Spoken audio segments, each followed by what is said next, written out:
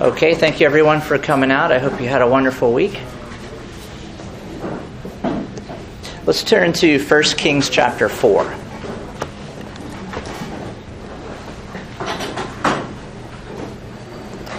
Today we'll be covering in Ecclesiastes most of chapter 7 up to about maybe the 22nd verse.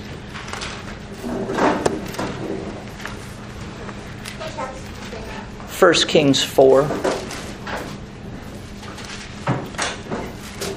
verses 29 through 34. And God gave Solomon wisdom and exceedingly great understanding and largeness of heart like the sand on the seashore. Thus Solomon's wisdom excelled the wisdom of all the men of the East and all the wisdom of Egypt.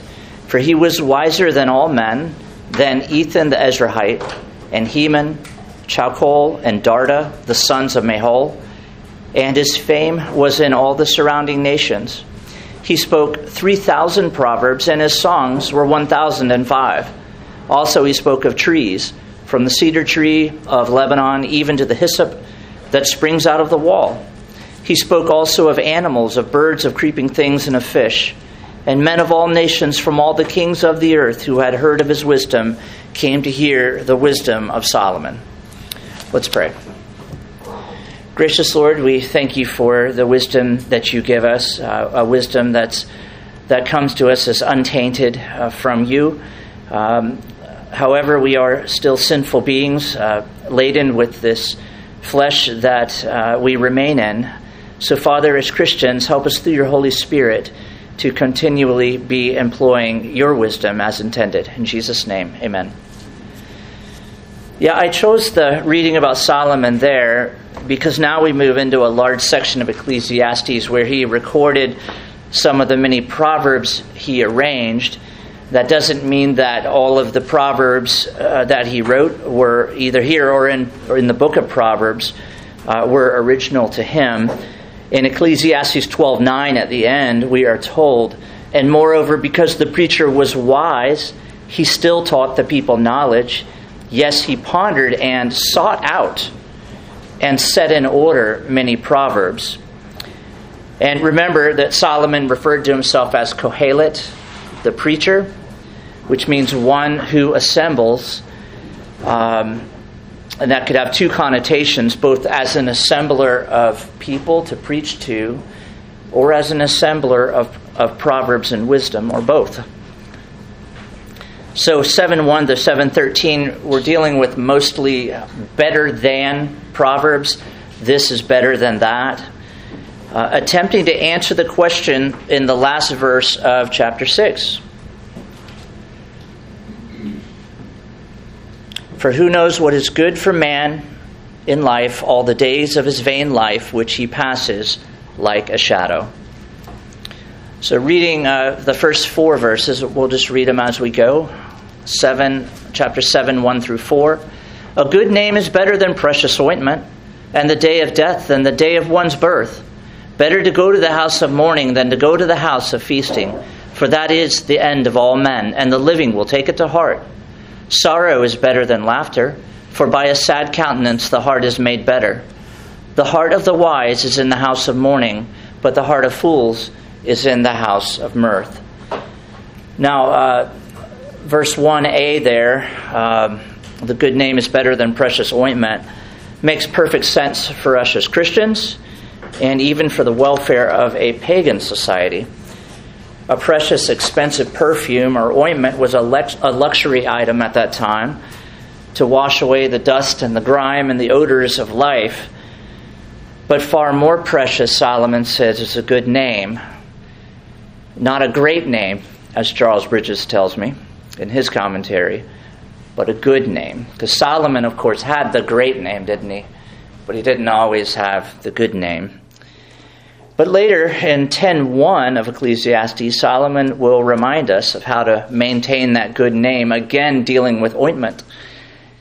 10:1, dead flies putrefy the perfumer's ointment and cause it to give off a foul odor. So does a little folly to one respected for wisdom and honor. But from 1a, we have a healthy dose of irony, but something just as true as the good name over ointment, and 1b, the day of death than the day of one's birth.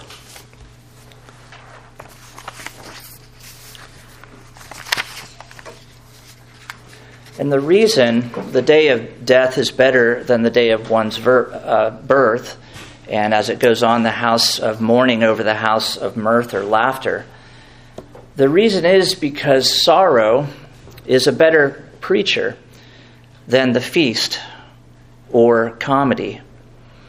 Remember his royal experiment in chapter 2, where Solomon set out to discover what profit there is for men under the sun. Verses 1 and 2 of the second chapter, Solomon tested even laughter. I said in my heart, come now, I will test you with mirth. Therefore enjoy pleasure. But surely this also was vanity.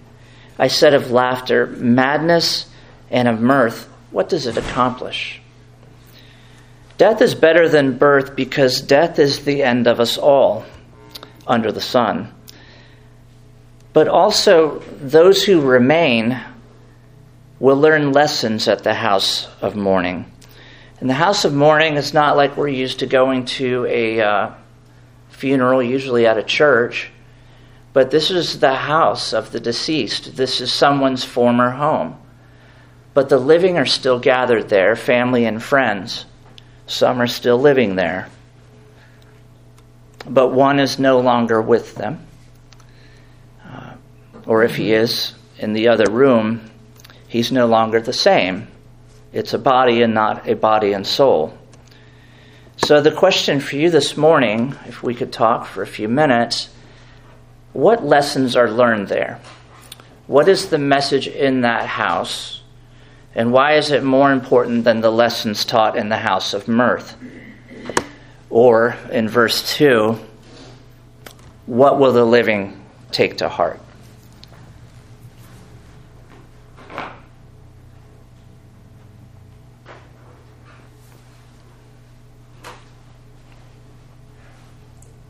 Finite. You have only a limited period of time to do what's right. Okay. Time is short,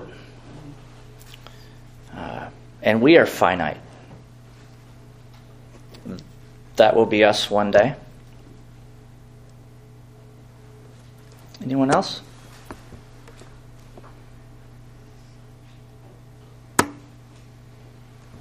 Sort of along the same lines, but humility.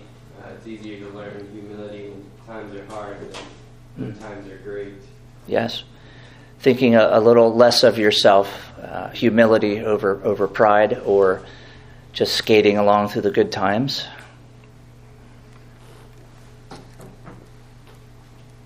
Well, what are the family and friends doing there? Are they sitting around playing Scrabble?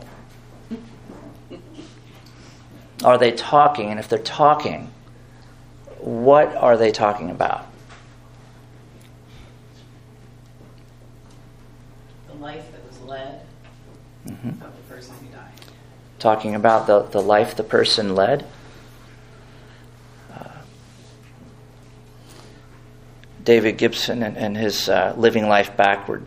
I'm going to quote from it a few times this morning, especially on this topic, because you can imagine the end of that life is death. And so that's his play on words, working backward from death. He says, what will they be saying about me when I'm in the other room? When my soul is no longer with me. Or I am no longer with my body, I should say. I think it perhaps helps us to focus on the important things. Certainly mirth has its place, and to the extent that that's joy in these Carpe Diem voices, it has its place. But if we focus on the earthly things as we're in the house of mourning, perhaps we will remember that, what good are our earthly treasures going to do us at our death? So David Gibson's book, Living Life Backward, it's really the whole point of his book, to live by starting with death and letting death's prospect focus us, teach us, kick us in the pants.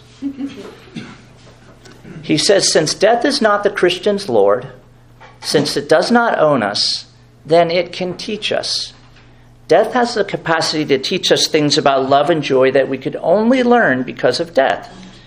But it does not mean that the experience of learning them is lovely or joyful. He says, lament expresses love. Living a good life means preparing to die a good death. People who live like this are fully alive, engaged with the world and their family, and the goodness of creation, because they know that they have it all on loan, and that one day God will simply call time. But when he does, they're ready to go.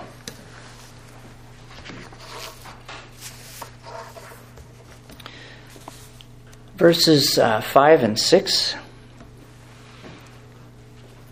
It is better to hear the rebuke of the wise than for a man to hear the song of fools. For like the crackling of thorns under a pot, so is the laughter of the fool. This also is vanity. So here's your better than saying. That foolish laughter and the song of fools is not as good as the rebuke of the wise. The foolish laughter, it's like burning thorns, all flash and noise, but not a lot of heat, not a lot of substance. You'll remember Proverbs 27, 5 and 6. Open rebuke is better than love, carefully concealed. Faithful are the wounds of a friend, but the kisses of an enemy are deceitful. We're commanded to love our neighbor, but there's also a benefit to people who have trustworthy friends, or do something crazier. Join in membership with a local church. Church membership is essential. We saw in chapter 4, the one who falls can be lifted up by his companion. And there we talked about a fall into sin along with repentance and being lifted up out of love. But what if one is carrying on willfully, further and further, deeper and deeper, without repentance into sin? Then the Christian rebukes their friend. And those lashes are the faithful wounds of a friend. In verse 7, surely oppression destroys a man's reason, and a bribe debases the heart. So the question is, whose heart and who's the oppressor? Is this about a wise man who oppresses another? Or is this about being oppressed and how the oppressed person, if they are wise, can even be destroyed? In other words, is it the active power of inflicting suffering or the passive enduring of it? Many of the commentators seem to lean toward the passive enduring of it. But on the other hand, there's certainly an undercurrent of the wise actively oppressing as well, just as susceptible to taking a bribe as making a bribe. And you may think, well, if they're engaged in oppression and bribery, then the wise person was never truly wise. And that's a good thing to bring up here in the middle of Ecclesiastes. Because number one, even the wise sin. And how do we know that? A little louder? Because all sin. Thank you. Yeah. Romans 3:23. For all have sinned and fall short of the glory of God, even the wise. Even the wise sin. But number two, how many, and this is a question for you, how many types of wisdom are there? 2. Okay, and what would those two be? Godly wisdom and worldly wisdom. Godly wisdom and worldly wisdom. What's that, Linda? Is worldly wisdom wise? One more time, I'm sorry. Is worldly wisdom wise? Is worldly wisdom wise? Contextually. Yes. That is great. what passes for wisdom among men may not even be true godly wisdom at all. Turn to James 3.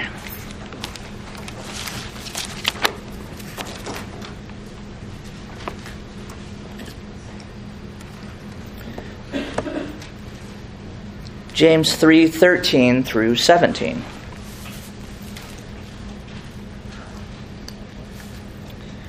Three 13 to 17. Who is wise and understanding among you? Let him show by good conduct that his works are done in the meekness of wisdom. But if you have bitter envy and self-seeking in your hearts, do not boast and lie against the truth. This wisdom does not descend from above, but is earthly, sensual, demonic. For where envy and self-seeking exist, confusion and every evil thing are there.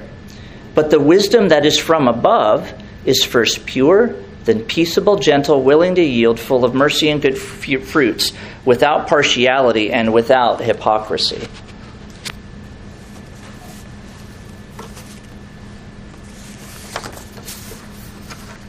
So given, number one, that all sin, and number two, that there is the wisdom of sinful humans and godly wisdom, this stands as a clue to what may be wrong with Solomon's methodology thus far in answering the question from 1:3, what profit has a man from all his labor in which he toils under the sun? Or in 6:12, who knows what is good for man in life? Kind of explains the boogeyman that Solomon keeps seeing under the sun around every corner. Hebel, vanity, enigma. Verses 7 through 10. I'll repeat 7. We just dealt with it, but I want to keep them together. Surely oppression destroys a wise man's reason, and a bribe debases the heart. The end of a thing is better than its beginning. The patient in spirit is better than the proud in spirit. Do not hasten in your spirit to be angry, for anger rests in the bosom of fools. Do not say, why were the former days better than these? For you do not inquire wisely concerning this. To David Gibson, this is 4 examples of properly utilizing God's wisdom: extortion or bribery, impatience, anger, and nostalgia. In 7:7, the oppression, the extortion, the bribe, Gibson says even a wise person can be reduced to a fool when money is involved. He likes the funeral. Go to the funeral and listen to death's sermon about money. What are you going to do with all your extra money at your death? In verse 8, impatience. There's a clue about the rebuke of the wise person being more beneficial than the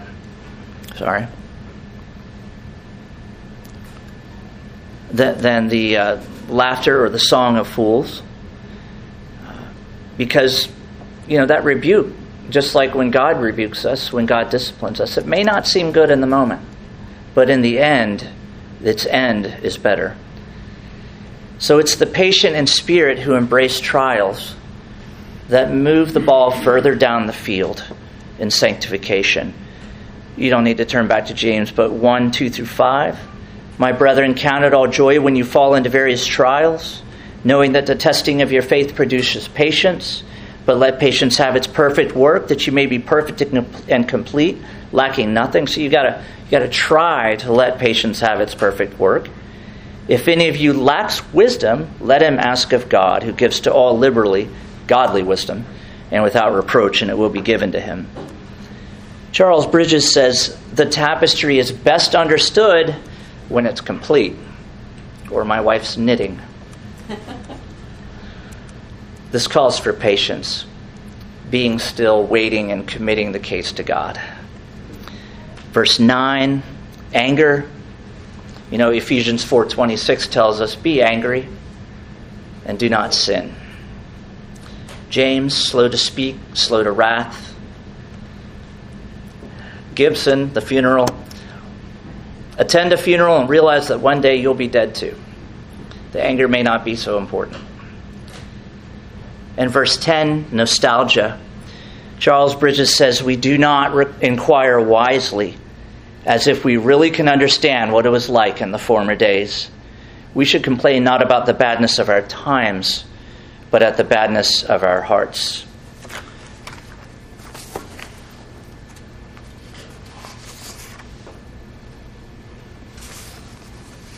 That's too good. David Gibson. These things, extortion, impatience, anger, nostalgia, are variations on escapism. Extortion escapes responsibility. Impatience escapes reality and wishing things were different than they are. Anger is a way of escaping your inability to cope with things not being the way you want them. And nostalgia takes a vacation in the past instead of grappling with the present or looking to the future of faith. Sorry I quote these guys so much, but they just say it so much better than I could. 11 through 12. Wisdom is good with an inheritance and profitable to those who see the sun. For wisdom is a defense as money is a defense, but the excellence of knowledge is that wisdom gives life to those who have it. So sure, there's protection in money, but it's nothing like the protection of wisdom, of godly wisdom. 7:13, consider the work of God, for who can make straight what he has made crooked? So you'll remember 1:15, what is crooked cannot be made straight, the kinks, and what is lacking cannot be numbered, the gaps. Solomon is reminding us that wisdom is limited, particularly wisdom in the hands of sinners. It cannot straighten out what God has made crooked, and we know only the Holy Spirit through sanctification can straighten us as well. And just think of Ecclesiastes' day, Solomon's day. If we see through a glass darkly now, 1 Corinthians 13:12, how much more darkly the believers in Old Testament times. So wisdom in the hand of sinners. Even Christians struggle to employ godly wisdom. And so our use of it will be limited here under the sun. Certainly without the help of the Holy Spirit. We will not be fully sanctified here. 14 and 15. In the day of prosperity be joyful, but in the day of adversity consider. Surely God has appointed the one as well as the other, so that man can find out nothing that will come after him. I have seen everything in my days of vanity. There is a just man who perishes in his righteousness, and there is a wicked man who prolongs life in his wickedness. Here we're reminded that just as God made our lives under the sun crooked in response to our sin, and our sin certainly played the role in that, he has appointed sovereignly good days and bad days, and our earthly future will always be unknown except for the certain death.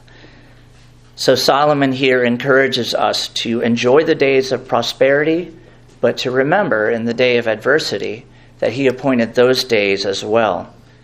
And we know from Romans, all things work together for good to them that love the Lord.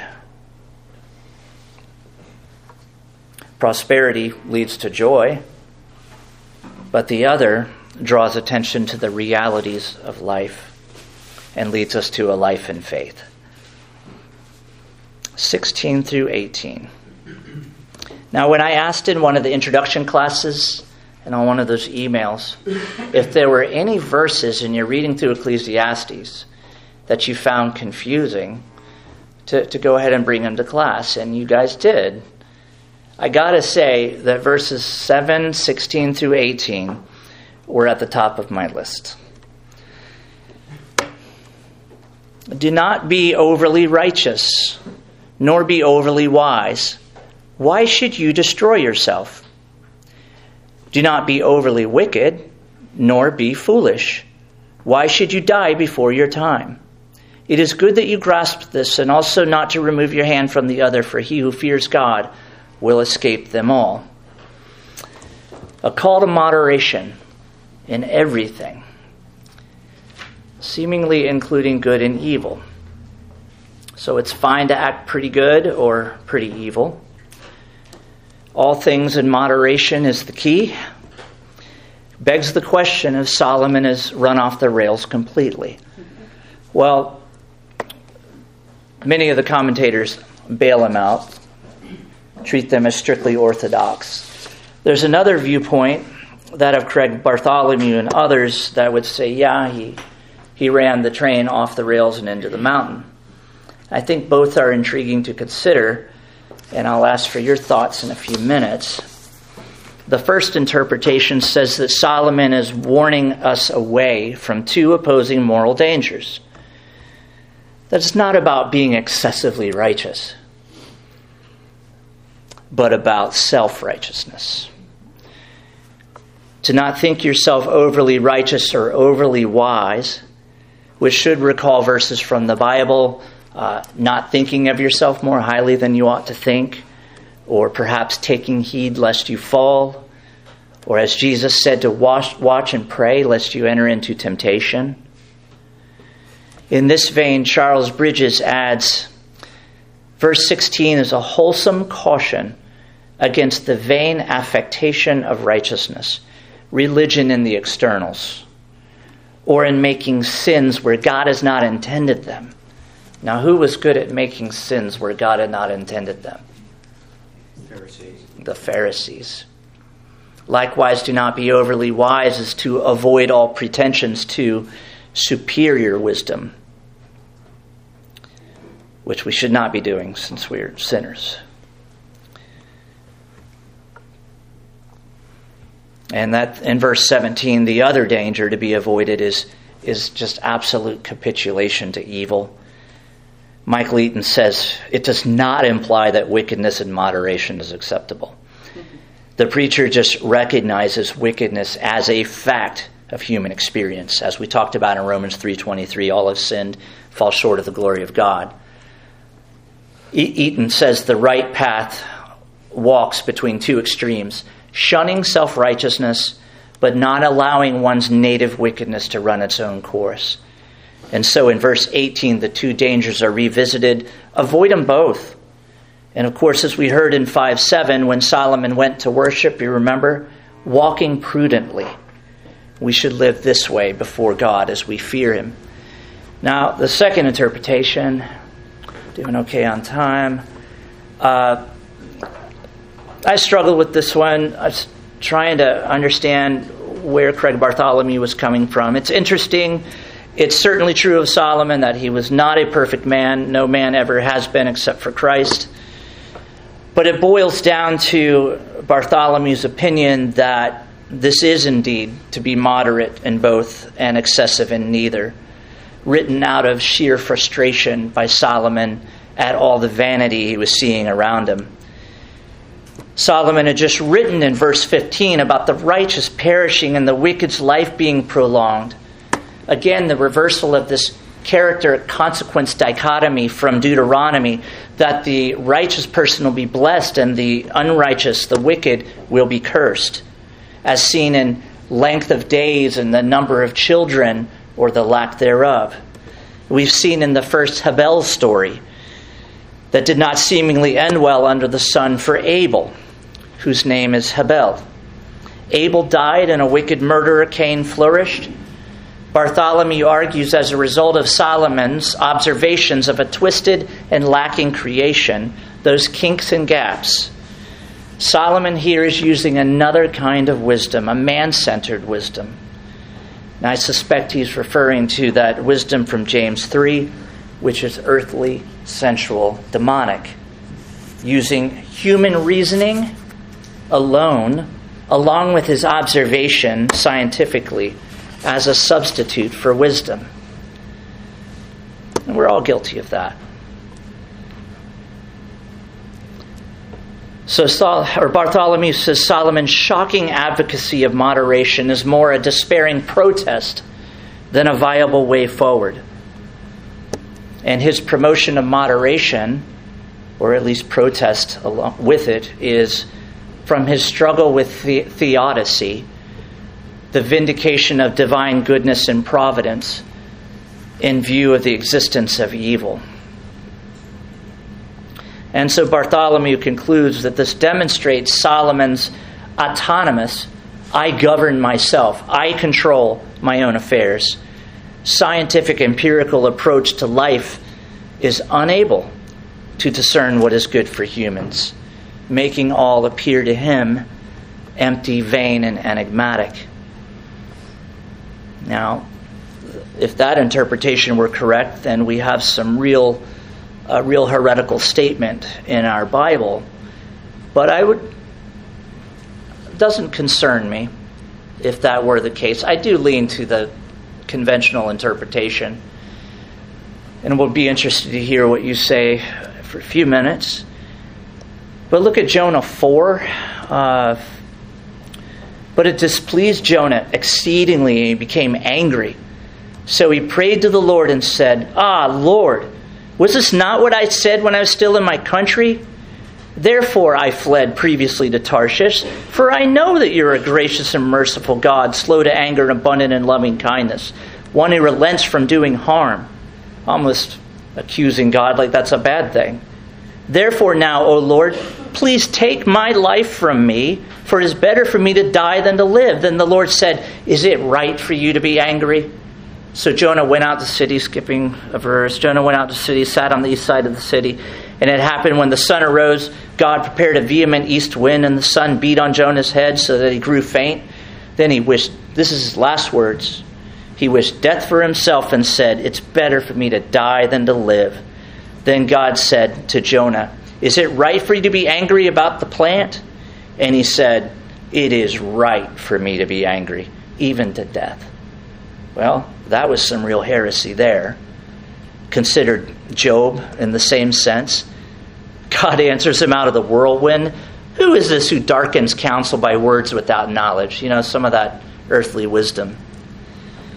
So Solomon's life raises the question, what happens when the end is not better than the beginning? A child asking for the right gift of God, wisdom, so he could lead God's people rightly, and getting everything else from God along with that, other blessings, to a man in his old age possibly worshiping demons, honoring them for sure. Yet we're told at his birth that God loves Solomon, and I have no doubt that that Solomon is with his father now. But what if the very crookedness he complained of became his own crookedness and hampered his employment of godly wisdom? 1 Kings 11 went after his wives, 700 wives, gods, Ashtoreth, Milcom, built high places to Chemosh and Molech. I don't know if those are demons or if they're just imaginations of people with their small g gods. 700 of them. Anyway, we're doing great on time. So what do y'all think about that? These verses in particular. Because I got to say, the first time you read them, they kind of punch you in the face. Like, what did I just read, Be curious to hear your thoughts about that, or what you think about Bartholomew's potential take. First thing I thought of when we read those is one of the 4 cardinal virtues is temperance. So, I think it's just a kind of a poetic way of reminding you to not be at the extremes. That the virtue is to be in the middle. Okay. To exercise temperance.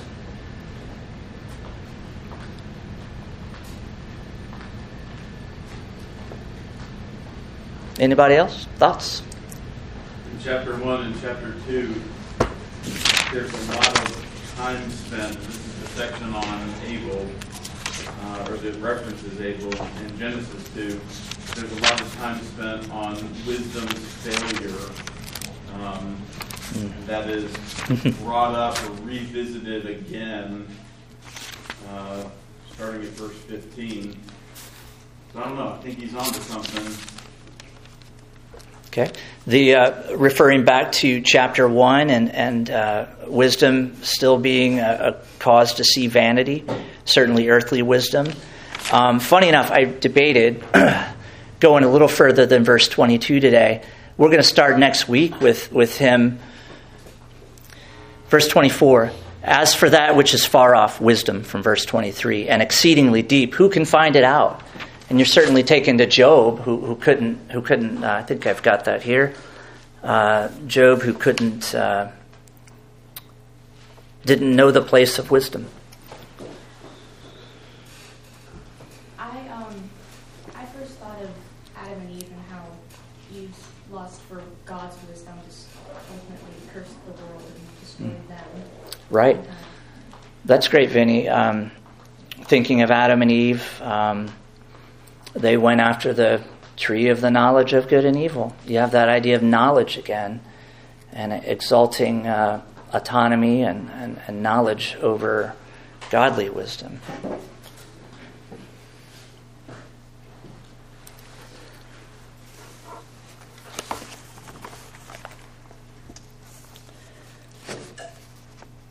David Gibson, life eludes our control, so how then should we live?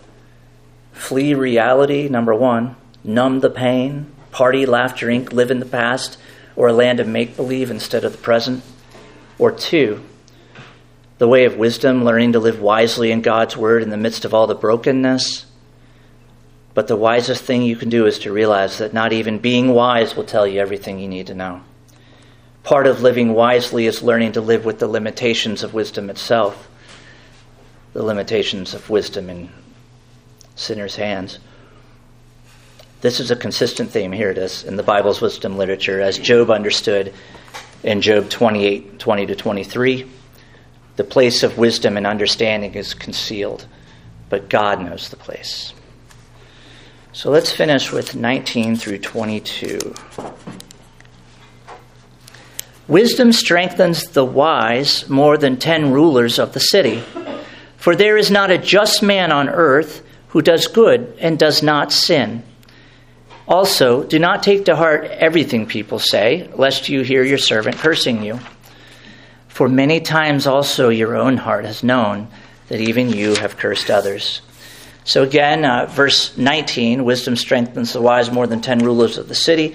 Another better than proverb. This is obviously wisdom in governing. But it does leave one to wonder, once the Pandora's box is opened, of questioning exactly which wisdom are you using, Solomon? Whether that wisdom in the hands of these rulers, these sinners, is going to be mishandled or not. Will they distort it and oppress the poor, as in chapter 4? So verse 20, there's not a just man on earth who does good and does not sin. So here we come to the verse that is the linchpin behind all of Solomon's mishandling of God's wisdom. In his sinful royal experiment, in his 700 wives and 300 concubines, and in his worship of their false gods. Does anyone remember when Solomon's heart turned away to other gods? When in his life? At the end of his life? I'm afraid so. I mean, the very end, the last day, the last year, I don't know, but in 1 Kings 11:4 it says, "For it came to pass when Solomon was old." This is the baby that was loved by God, and he's still loved by God. But this is the young boy who asked for wisdom to rule the people, God's people. It came to pass when Solomon was old that his wives turned his heart after other gods, and his heart was not perfect with the Lord his God, as was the heart of David his father.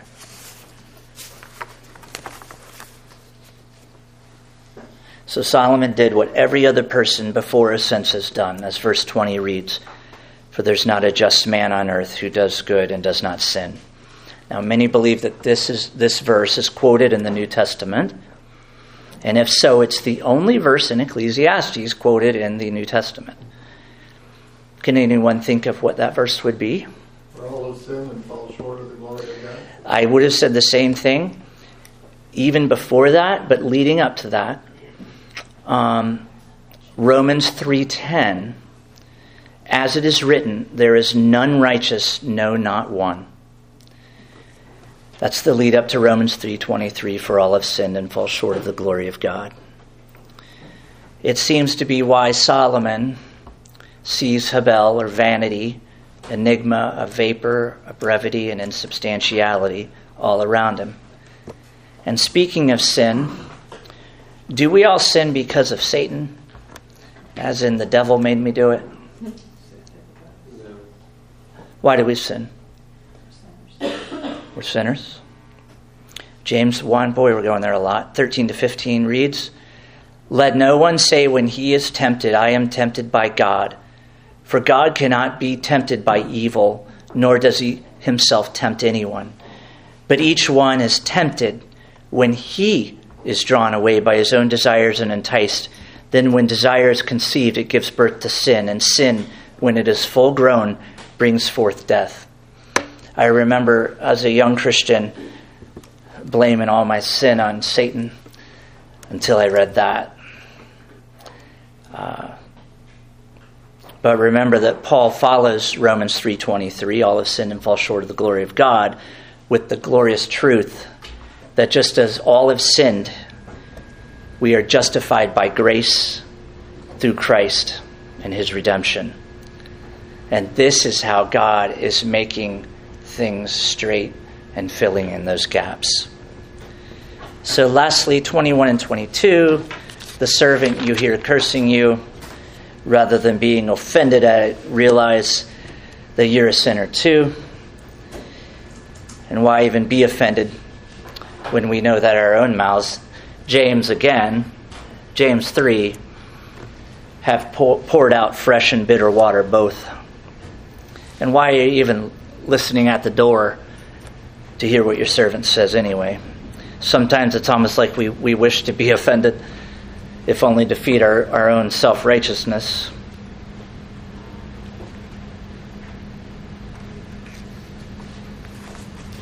All right, so we'll pick up at 7:23 next time. Try to get through the end of all the way through 8 if you want to read that. Let's pray.